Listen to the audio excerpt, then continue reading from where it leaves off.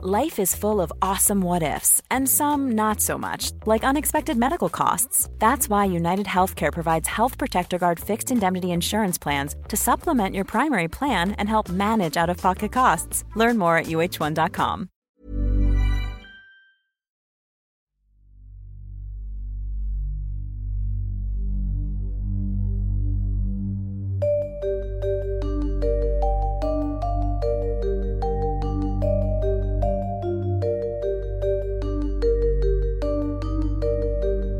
This is Intercepted.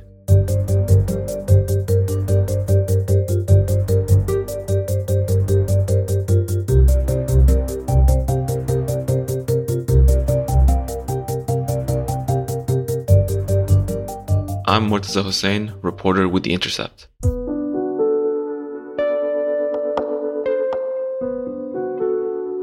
Back in 2015, along with a colleague, Razan Ghalini, I began investigating the story of the Fort Dix Five.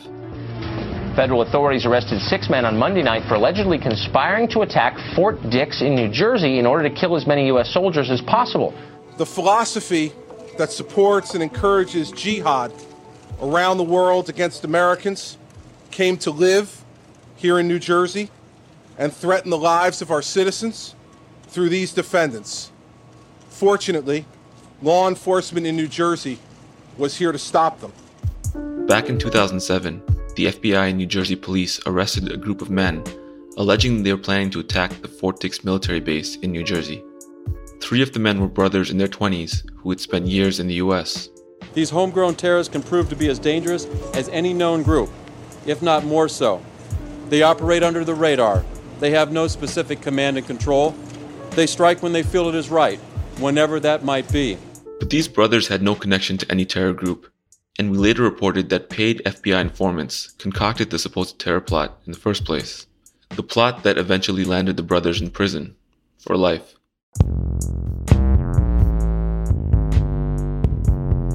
This case is just one example of how the US government began carrying out the war on terror within its own borders. Instead of hardened terrorists, the government often went after people who posed no real threat to the United States. It's been 20 years since the 9/11 attacks, 20 years since the beginning of the war on terror, 20 years since the US launched 2 wars leading to millions dead and wounded. We also saw unmanned drones killing innocent civilians, widespread surveillance, innocent people imprisoned, and perpetual human rights abuses and war crimes. Trillions of dollars squandered. And we're now seeing a turning point in the war in Afghanistan, with the Taliban retaking the country.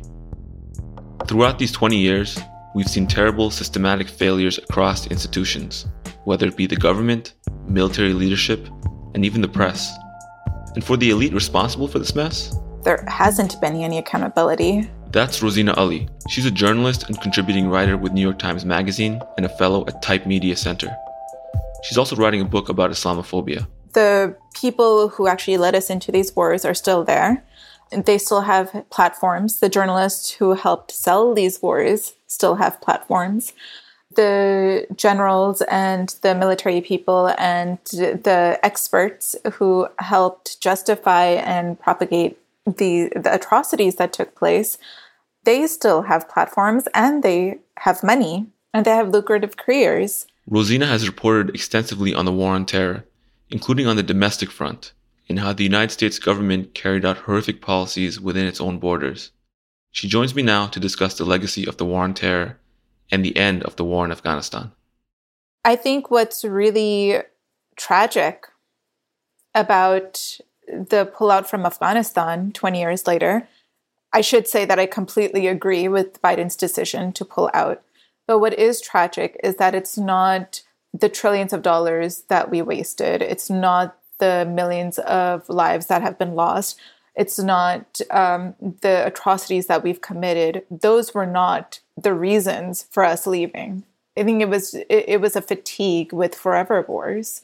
It was a fatigue with our ability to actually gain anything in Afghanistan that ultimately led to us pulling out. And the fact that so many of the crimes have gone unreckoned with is really tragic.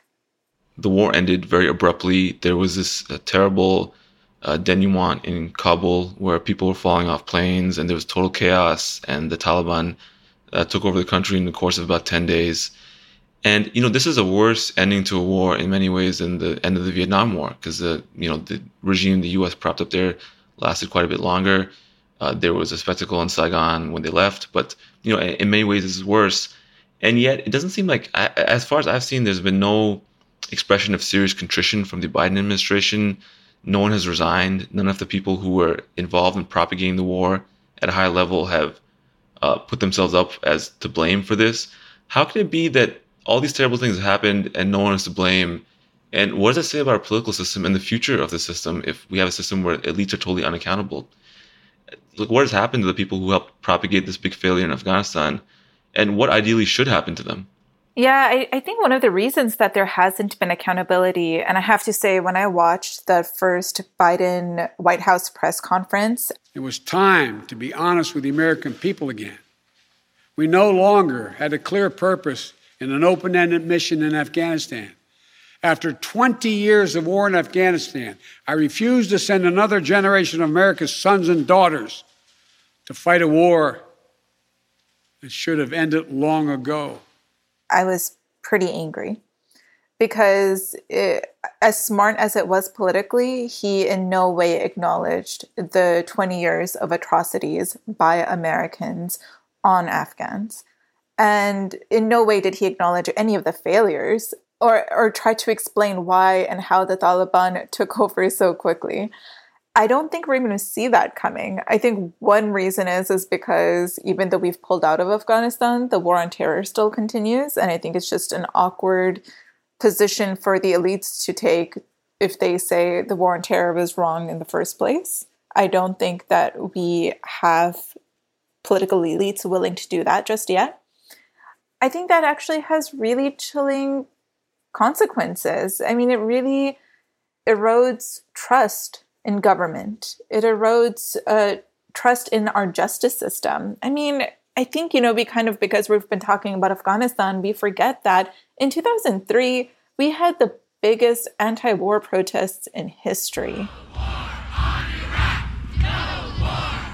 Millions of people from New York to London to Rome and in scores of other cities took to the streets to protest against any U.S.-led invasion of Iraq.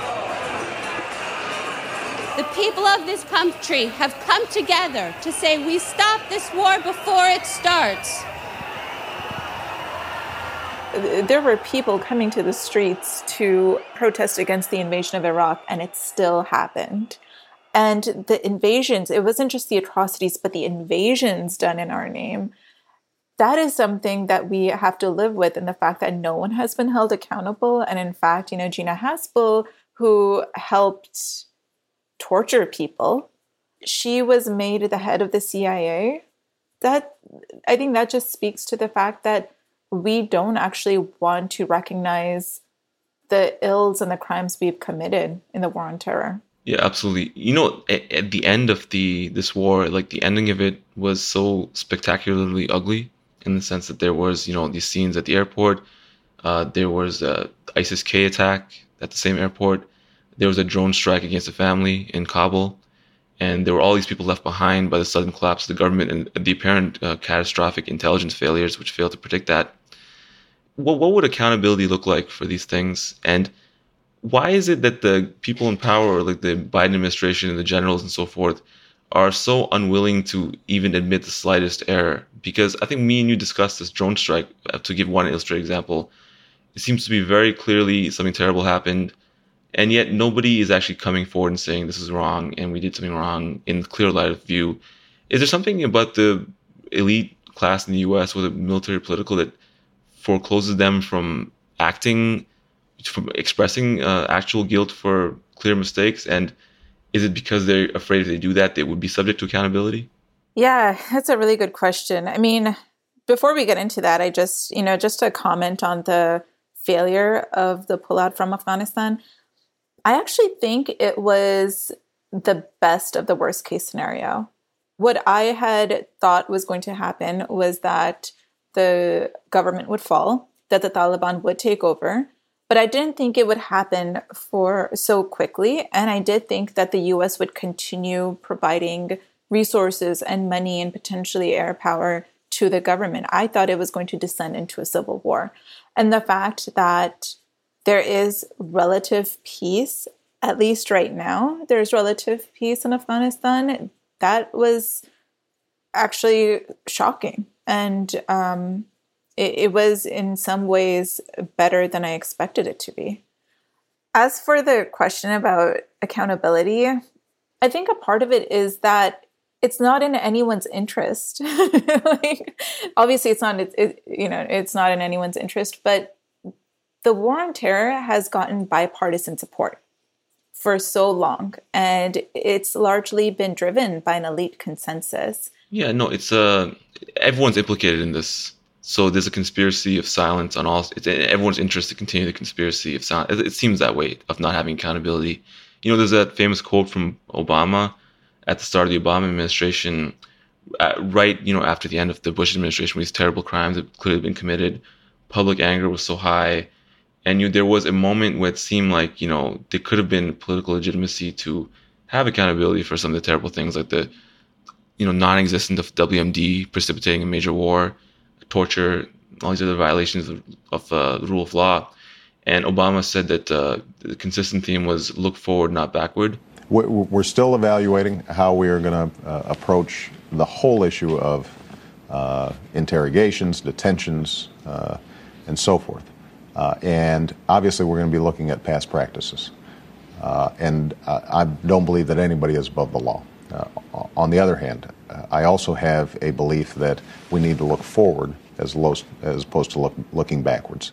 And it seems like that look forward, not backward is it's like the motto of the elite, because it means like, I cover your back, you cover my back. And, we all make sure that we can meet up at the Yale alumni party or whatever in a couple of years and, have a drink and it's fine. There's a quote I remember during the 2008 financial crisis in Wall Street. And I find this was so like haunting and also so relevant to how seemingly everything operates today at the elite level. At the time when they're unpacking the collapse of these big financial institutions and the failure of institutional failure that led to that, there was a quote with a Wall Street executive, and he was off the record, or it was anonymous, but he said that inside the organization we had a motto, or we had a saying, which is like, look, we're developing all these products, we don't really know what's happening here. In a way, we're losing control of them, or we're losing control of the long-term consequences of them. They're very risky. But hey, look, IBG, YBG. So I'll be gone, you'll be gone. So people stay in the job for 2 years, 3 years at most, maybe, and then they move on. And then whatever happens the next time, it's like the next person's problem. So, they had that attitude, and then it kind of helped everyone evade responsibility for that too. Who was held accountable for the 2008 financial crisis? Nobody really. And it seems like the government too is the same as that, because as you said, like, okay, Biden ended the Afghanistan war. The war started 20 years ago under like 3 presidents ago. And, there's that. And even Obama could say, well, my predecessor started it. And then the buck seemingly can always be pushed back to somebody else. And as a result, the people who are responsible at the time are not directly in position of power necessarily, but they still seem to be floating around, like in, as you mentioned earlier, they are in business, they're in media, they're appearing on television, all these things. It seems like there is a return address when it comes to accountability, but as you said, I think quite eloquently, you're starting to say is that they're all in it together in a way, and it sounds like simple and sounds like it sounds conspiratorial, but it's a clearly mundane reality that they represent sort of the same class, and it's in their interest not to hold people accountable for what happened, because then someone else will hold them accountable for their own crimes in the future. If nobody's held accountable in the long term, we're going to have a very hard time having effective government. Yeah, I agree. And I think also a part of it is that the economics of the entire war on terror, has actually incentivized no accountability. After 9/11, there was so much money poured into the Pentagon, into creating so many agencies, into think tanks and universities, and There were now, scores of private contractors doing really disgusting work of fighting and killing people abroad. And then here we had private institutions kind of being experts in counterterrorism. And there's been a revolving door between law enforcement and military and government officials going through these industries. And war has been financially lucrative, whether it's here in the U.S. In its counterterrorism measures, or if it's abroad in Afghanistan, Iraq, Syria, anywhere. One of the things, speaking of accountability, that I still sometimes just kind of feel a little hopeless about is the fact that when we do try to hold people to account, it's usually not the people in charge, but low-level people. Not only is there no accountability, but there is such little reckoning of it from even former officials. I don't think it's all that surprising when a lot of people don't want to really hear what Bush or Obama have to say. So, Rosina, I want to pivot a bit because a lot of your writing, in addition to foreign policy and the foreign effects of the war on terror, touches on the other major front of the war on terror, which was domestically. Abroad, we had wars, we had extrajudicial assassinations, we had the drone program, we had the rendition program. But in the domestic war on terror, it really targeted American citizens and immigrants and permanent residents and so forth.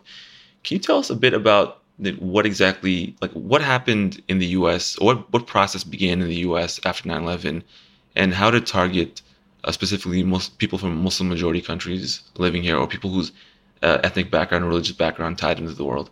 Yeah, I mean, the immediate thing that happened was that there were mass detentions.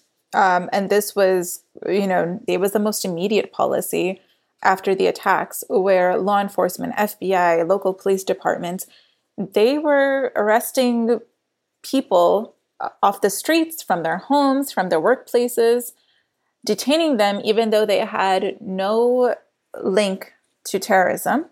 And in some cases, kept them in prison for almost 2 years without any charges. That was completely acceptable in the U.S. And, after that, policies started popping up, and they were justified and they were allowed with a legal cloak and with congressional oversight. We had the Patriot Act, of course, that allowed mass surveillance. We had a registry started by the Bush administration in 2003 called NSEERS that required Muslim boys and men from 25 Muslim-majority countries to register. And about 80,000 men registered. There were no links to terrorism, but thousands of them were deported. And what's astonishing is that even though the Bush administration kept this registry going active for maybe 1 or 2 years, it was still technically on the books until organizers and activists came to Obama before he left office to tell him to dismantle it. And the reason they did so is because they knew very well that it could be revived under the Trump administration or any other executive. There be a database system that tracks the Muslims here in this country? There should be a lot of systems beyond database. I mean, we should have a lot of systems. And today you can do it. But right now we have to have a border. We have to have strength. We have to have a wall. And we cannot let what's happening to this country happen. But that's something your White House would like to. Oh, I would certainly implement that. I think one of the more lasting effects of 9/11 and the more lasting legacies of 9/11 here is just this erosion of civil and constitutional rights, not only of Muslims, but of all Americans. And it's not just because Muslims were surveilled, but because their speech was targeted. Their political speech was used to arrest them, and their political speech was used then in the court of law to convict them and sometimes send them to jail for 10, 20, 30 years. Obviously, The Intercept has this amazing database, and it clearly shows that most of the men who landed up in prison had not actually committed an actual act of violence, and yet they were in prison for terrorism-related charges. And this is the same counterterrorism industry that is actually being expanded 20 years later rather than being curtailed. And despite all the work that journalists have done and activists have done to show how problematic these policies have been, this counterterrorism apparatus is actually being expanded to target domestic terrorism. And, we want to say that that's perhaps good because of the rise of the far right, but we've seen repeatedly in history, in American history, you don't even have to go that far back, that such policies are used not against white people, but against minorities. They're often used against immigrants, the Black community, the brown community, and that's kind of what's already happening now. Rosina, I know you've written a lot about, and The Intercept's written a lot about as well, these entrapment cases, which became the bread and butter of the FBI's domestic war on terrorism at home. Several hundred people, in the high hundreds, perhaps more than that, have been arrested on terrorism charges across these 2 decades. And many of them have fit a particular profile. And you wrote about one case about this young man in New York City who was arrested and accused of being a plot to bomb Herald Square. Can you tell us a bit about who this man was and, what his characteristics were and how in some way he was symbolic of the type of people who were arrested or targeted for these informant sting operations post 9/11? So this man, Shahavar Mateen Siraj, he and his family came to the U.S. in 1998. And I will admit that when I first read about his case back in 2006, after he was convicted, I thought he was a terrorist. I thought he was someone who was legitimately attempting to bomb Herald Square, which is what the NYPD claimed. It wasn't until after I started looking into this case that I started wondering there's something wrong here. And one of the things that drew me was the fact that his family is Ismaili, which is a small minority sect of Shia Islam. And my family is Ismaili. And, there's this reputation of Ismailis modernizing and being and really assimilating in whichever culture that they live in. And it's very, very unusual to see or hear of an Ismaili who supposedly became radical. And so I started looking into this case and I started speaking to his mother and his family. And really what happened here is that here's this kid. He came to the US when he was 16, didn't really have friends, wasn't going to high school here. Instead, because his family was working class, because they were immigrants, there was a family of 4 that shared a 1-bedroom apartment in Jackson Heights. He just started work. He just started working to help make ends meet. In 2001, he started working at his uncle's store. It's an Islamic bookstore in Brooklyn. And the commute is long. It's an hour and a half, and it goes straight from Queens into Brooklyn via Herald Square. So he would have to transfer at Herald Square every single day. He was a bit slow. He didn't really have, he actually has a low IQ. And one day, this man comes into the store and starts talking to him. And he's a much older man. And he seems suave and interesting. And he seems really interested in Mateen, telling him he's very smart, wanting to hear Mateen's opinions on foreign policy, on what's going to happen. For Mateen, who isn't really taken seriously by anyone, this is exciting. And at the same time, like much of the rest of America, he's also become curious about Islam. He's become curious about his own religion. Ismailism is very different from Sunni Islam. So he's becoming curious about Islam. He's deciding to go to the mosque. And this new friend he meets, Osama, he just becomes a father figure to Mateen. They build a friendship for over a year and a half. And at some point in their conversations, Osama and Mateen start talking about how the U.S. is doing such horrible things abroad that they should do something to target the U.S. economically. And Mateen said this repeatedly. He did not want to hurt Americans. He wanted to hurt America economically.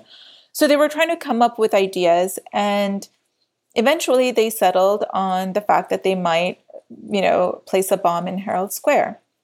Osama was an informant with the FBI.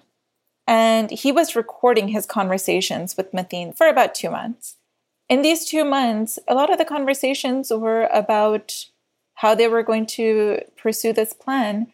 And the driving force was Osama's eagerness. He really wanted Mateen to place the bombs. He really wanted to pursue the plan. So he would kept telling Mateen, draw me a map, draw me a blueprint. Here is the backpack that you would carry it in. And in their final conversation, in their final recorded conversation, Mateen tells him, no, I don't want to place a bomb. And he actually tells him this 18 times in a conversation. 18 times. 4 days later, Mateen is arrested by the NYPD.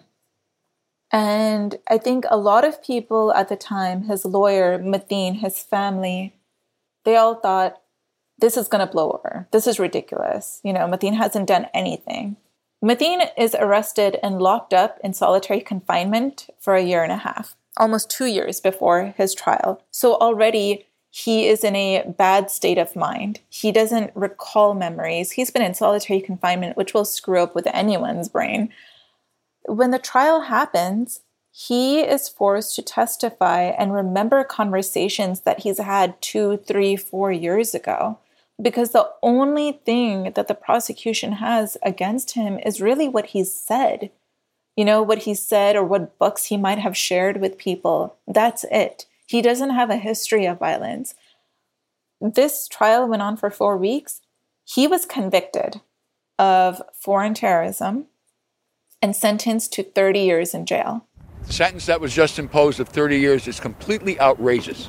It makes him a symbol of the war on terror rather than sentencing of an individual human being. It's unfortunate that the New York City Police Department created a crime in order to solve it and claim a victory in the war on terror.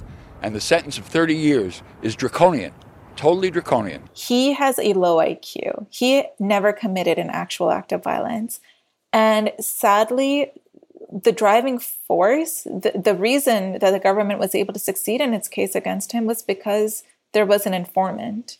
He was essentially entrapped. And even though entrapment has been used successfully as a defense in cases for drugs or other crimes, it has never been used successfully in a terrorism case. And part of the reason is because courts have been very deferential to the government on national security issues. So this young man, he got 30 years in jail, but if I recall correctly, there was no connection to any foreign terrorist group or actual terrorists in anyone in this case? No, none. He had no ties to an actual terrorist group. And this is something that comes up over and over again. So for among the hundreds of men that have been put away after 9/11 in prison, they actually don't have ties to a terrorist group. The only reason that they're in jail is because they've been entrapped or because the U.S. uses, murky laws, broadened laws like material support. The fact that these people are then kept in high security prisons and in solitary confinement, there's little understanding of what the justification for that is, especially if they never had connections to a terrorist group in the first place. And no one was harmed either. There's no victim in any of these crimes. No, the crime never took place. There was never a Herald Square bombing. It's unbelievable. It's like dystopian. Actually, I did the story, it was sort of similar, the Vortex 5 story a few years ago. And at trial, the judge said something which is unbelievable. He said that, that there's not more evidence of these defendants' crimes does not concern the jury, and so does not concern me either, because their beliefs, I cannot deter them. Wow. Before sentencing them to life in prison in ADX, which is the worst, one of the most extreme prisons in the United States. So it's like there's a very dystopian undercurrent to all this, that there are these people being put in jail for crimes which did not exist, or things that they said which they never did, or things that informants tried to get them to do which they often never agreed to anyways. And they're being punished worse than people who actually do commit murders or other egregious crimes. And we're talking about accountability earlier in this conversation, like people who are responsible for the deaths of tens of thousands and millions of people. They fail upwards. People who didn't do anything to anybody are going to jail for 30 years in life. It's a bit disillusioning, I would say, for people's faith in the system, judicial system, political system. I mean, I've looked at so many of these cases and really kind of dug into the court files, and I'm always astonished by how many times a judge has kind of acknowledged the absurdity of the case. And I think this really gets to kind of the chilling aspect of what's been happening after 2001 is that, we tend to think that there is a separation of branches and that there is accountability and checks and balances. But there really wasn't after 2001. I mean, the media, the executive, the courts, the law enforcement, they were all kind of working in tandem towards catching the terrorists and putting them away in jail, even if they could recognize just how absurd it was. So, there were all these really egregious cases in the first 10 years after 9/11, and then there was another wave of similar cases related to the emergence of ISIS and the U.S. war against ISIS abroad and at home. And there was a bit of a difference that was observable in the cases. They were more focused on individuals and more focused on, as opposed to uncovering supposed multi-individual plots. They were people who were often homeless or had extreme poverty or drug abuse problems and so forth. And at the same time, there's been some sort of shift, like some of the crazy, insane things that were said and done in the first decade or so after 9/11 seem to be more resistant to that. Do you think there's been an improvement, or at least a trajectory of improvement that could be built upon from the years after 9/11 and, whether in civil society or the press, or are they sort of in the same stage of going through a cycle and then we're about to dip back in the same place we were before, potentially? Okay, well, yes and no. No, because a lot of the same policies are still in place. There have been lawsuits that have helped curtail the NYPD spying program, for example, but we still have very little transparency of how the FBI uses its informants and when. And just to say that the FBI stable of informants is 15,000 people now, just huge. We still don't know why and when the government will use informants, what will actually be the reason that someone is arrested. Courts and government still use secret evidence against people, against defendants. They still use the broad charges of material support. There's still surveillance allowed on the books. So there hasn't really been a curtailing of these policies and instead an expansion of them. But what I do think is different is that there is a lot more organization. I think we have a lot more people in the media, among the Muslim community, activists that are speaking out. And this was not the case in 2001. I mean, it's hard to overstate, but there was a legitimate level of fear among the Muslim community, among immigrant communities who did not feel safe enough to stand up for others. So, even we were talking about the Mateen case earlier, the case I covered. A lot of his community members didn't show up to the courthouse because they were afraid. They didn't testify on his behalf because they were afraid. A lot of people didn't speak out. And I think that really is changing in actually transformative ways. The fact that there are more lawsuits, the fact that there are more journalists willing to question the government, I think is key. We were kind of talking about this earlier, even in the foreign policy aspect, but I think one of the biggest failures of media has been to be deferential to the government on national security matters. Even, Rukmini Callimachi, when she did the Caliphate podcast, she relied on intelligence officers' intelligence about this guy being on a no-fly list as an indication that he probably had terrorist ties. But a lot of people who have been covering this since 9/11 know that a no-fly list does not actually suggest terrorist ties. I mean, it has been used as a measure against Muslims in a discriminatory measure, but it's been used problematically and it's been abused. And I think a lot of journalists now are pulling away from being so deferential and actually questioning government's claims. The theme of this episode has been in large part about accountability. And, we talked about the foreign policy aspect of the war on terrorism and also the domestic policy aspect. If there were to be accountability and an actual constructive solution moving forward, a constructive approach moving forward, what would accountability look like abroad for U.S. foreign policy, and what would it look like at home? One of the things that really worries me is that because we have supposedly ended our engagement, our war in Iraq, for example, or ended our war in Afghanistan, it means we've ended our military operations there. And that's not necessarily the case. We still have the legal justifications to use airstrikes and drone strikes against people in a lot of countries. And we already do that. And it's not just air power. The way that our war conduct has changed is that we rely more on proxies on the ground as well. I mean, this was something that really the Obama administration pushed, his buy a way through policy, which was to use proxies on the ground to do America's dirty work.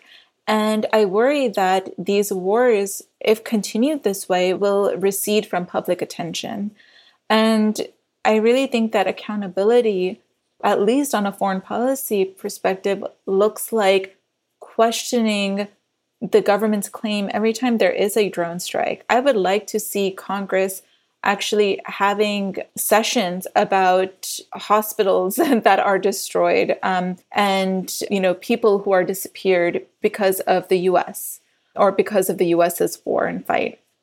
There really needs to be more holding power to account in Congress, in the courts, and in media. And one of the things I would really, really love a White House reporter to do next time is to ask the Biden administration, you've pulled out of Afghanistan, are you going to end the war on terror? Because that really requires any administration to answer, what is this policy that we keep continuing? What is our end goal? The unfortunate thing is it is sustainable, but at what cost? It's at the cost of our vision for a better world. And we are continuing to disappear and help kill civilians abroad for a policy that I don't think any of us actually can define anymore. Rosina Ali, thanks for joining us on Intercepted. Thanks so much for having me.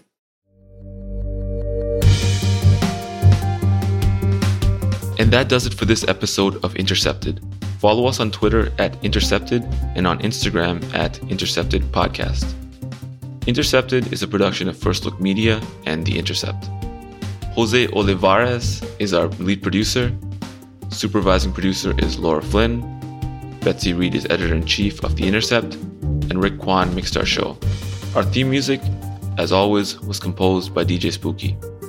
Until next time, I'm Murtaza Hussain.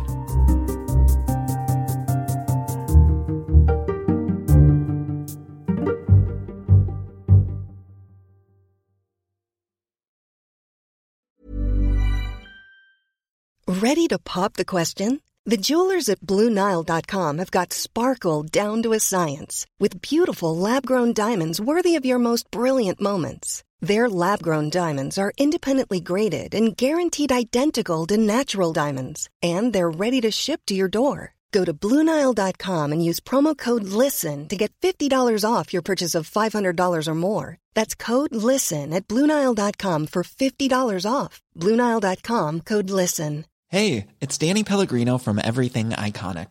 Ready to upgrade your style game without blowing your budget? Check out Quince. They've got all the good stuff, shirts and polos, activewear, and fine leather goods, all at 50 to 80% less than other high-end brands. And the best part? They're all about safe, ethical, and responsible manufacturing. Get that luxury vibe without the luxury price tag. Hit up quince.com/upgrade for free shipping and 365-day returns on your next order. That's quince.com/upgrade.